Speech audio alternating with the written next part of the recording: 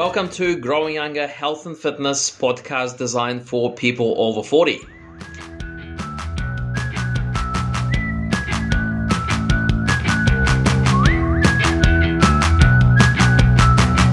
Hello team, it's Gavin and Alex here from Growing Younger, and today what we're going to talk about is footwear. So Alex and I, obviously, dealing with all of our over 40 clients over the last few years or so, there's always becomes an issue with shoes. So I see it with people wearing the wrong shoes for the gym and running, and they hurt their knees and ankles and shoulders. So Alex is going to talk about in a bit of detail today of what kind of shoes to use. He's going to go over it, the mechanics, and just let you know so you can be well informed. So when you do go to the shoe shop or training shop, you kind of got an idea of what to do. So Alex, over to you. What are the best shoes for people over 40 working out? Yes, right. Hi guys. So look, just again, it's like as a physio, I see this all the time. Like people, one day they wake up and they realize they are overweight, they need to get fit, and then they start exercising, which is great. Like, and people come to us as well to for a bit of help. Now, quite often we'll people don't move enough. Okay, so we tell them to become more active, to start tracking their steps, and so people start to walk more. Okay, and in certain cases they might even start to run. Okay, problem is, like they still, like, they've got their casual shoes, whatever they are, Skechers or some other kind of casual footwear. They are not actually designed for this purpose, and especially it becomes very kind of important when especially if you're carrying extra weight, significant extra weight.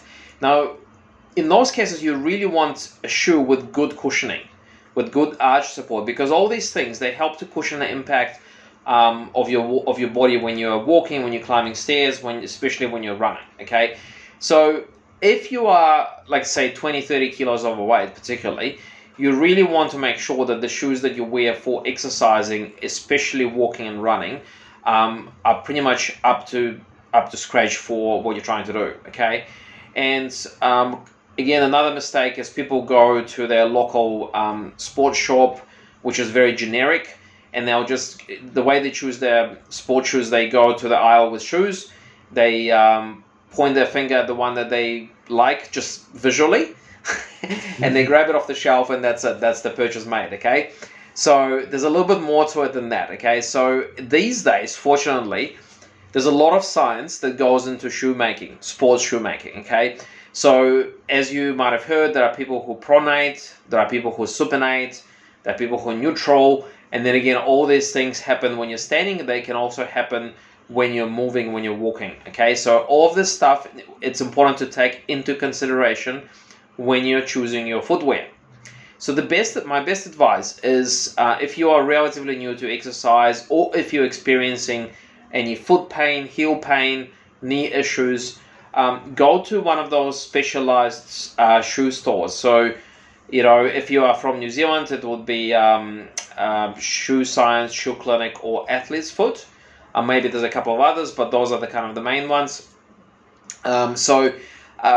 What they'll do, and you should probably insist on them doing it, is that when you walk in, ask them to test your feet. Okay, so either they'll put you on a pressure plate, okay, and this is like the basic testing method, or they could actually put you on a treadmill. And some of these stores, they actually have the specialized video equipment, so they'll look at the way you position your foot when you're walking or running. So this is the best thing, okay? Because you could be doing one thing when you're standing, and it could be a different thing when you're walking or running, okay? So then they'll take all this information into account, and they'll say, okay, for your style of walking, for your feet, we recommend this particular model, okay? And as I said, like, the shoes come in different shapes and sizes these days. There's shoes for flat-footed people. There are shoes for wide feet, narrow feet, all sorts. With people with bunions, people without bunions. So all these things, you can actually find a shoe that suits your situation. Okay. The most important thing is to get properly assessed, properly diagnosed, and then you'll be able to get the one that you need. Okay. So yeah, I guess that's kind of the main message, is don't treat footwear as just something that needs to look good. It needs to be the right functional fit for you.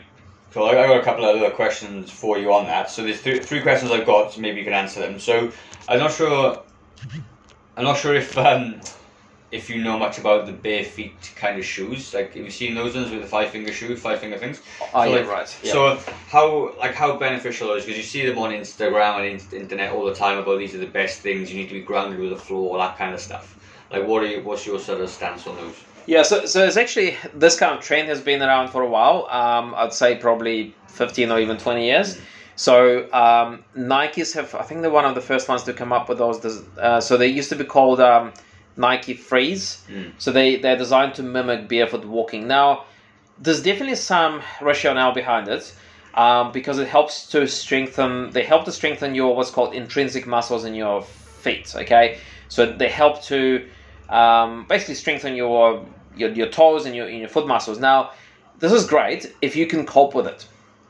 But what the negative side to it is, like, if you got bad feet, like let's say if you got flat feet or high arches, and especially if you carry a bit of extra weight, then you take those shoes and you start running straight away. Now, those shoes don't have much support at all, so you could actually end up with an injury.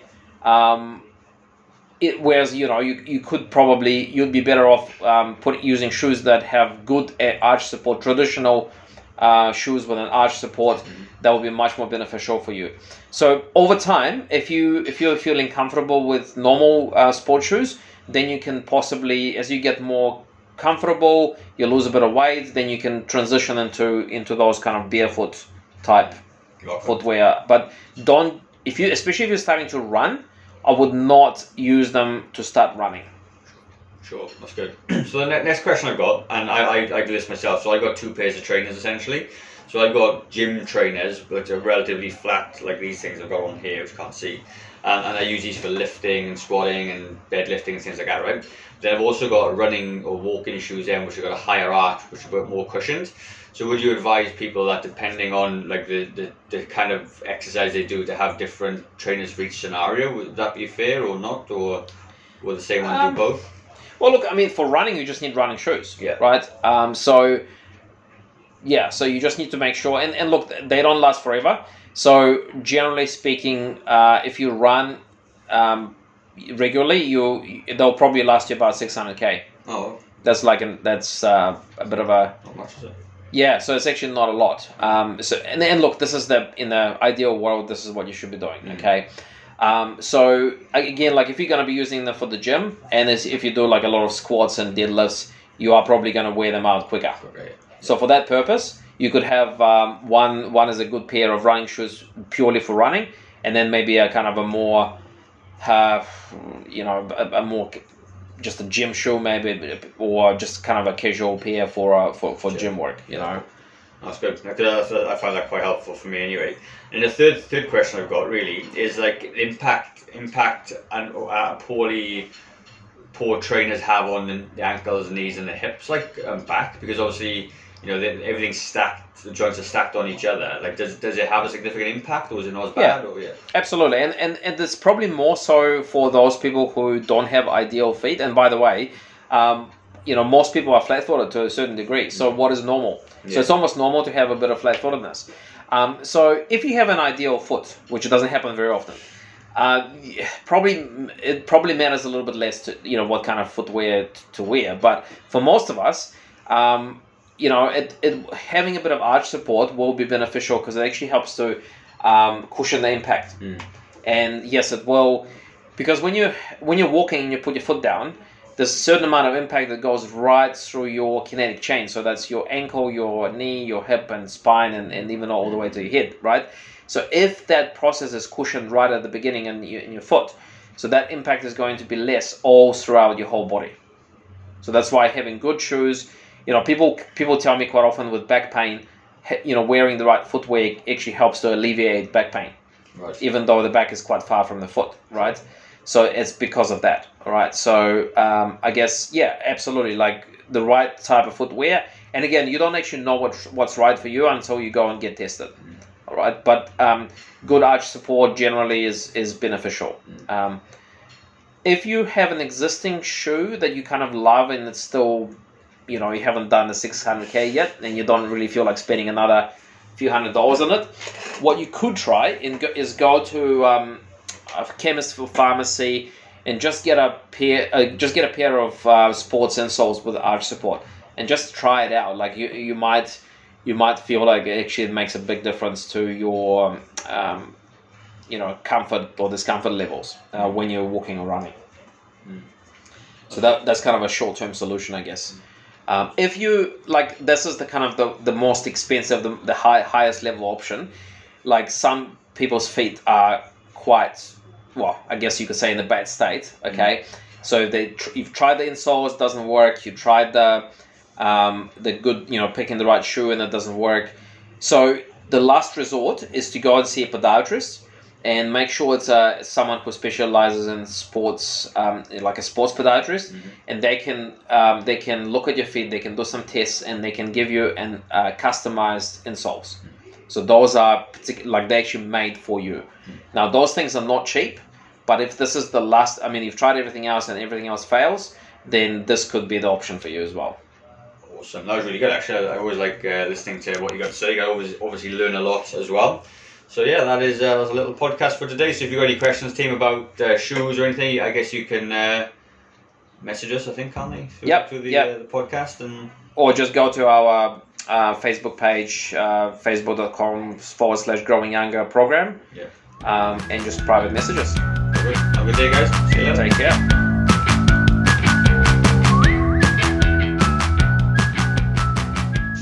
Okay, guys, so I hope you found the podcast of value. If you did and you're struggling with your own health and fitness journey, there's a link in the description for a free discovery call with me. And that free discovery call, we're going to cover off a little bit about you, your history, your goals, what you want to achieve, and maybe we can help you or not with your own health and fitness goal. So if that does sound like something that you'd like to do, then click on the link in the description, and I look forward to chatting to you in the very near future. Have a good day, guys. Bye-bye.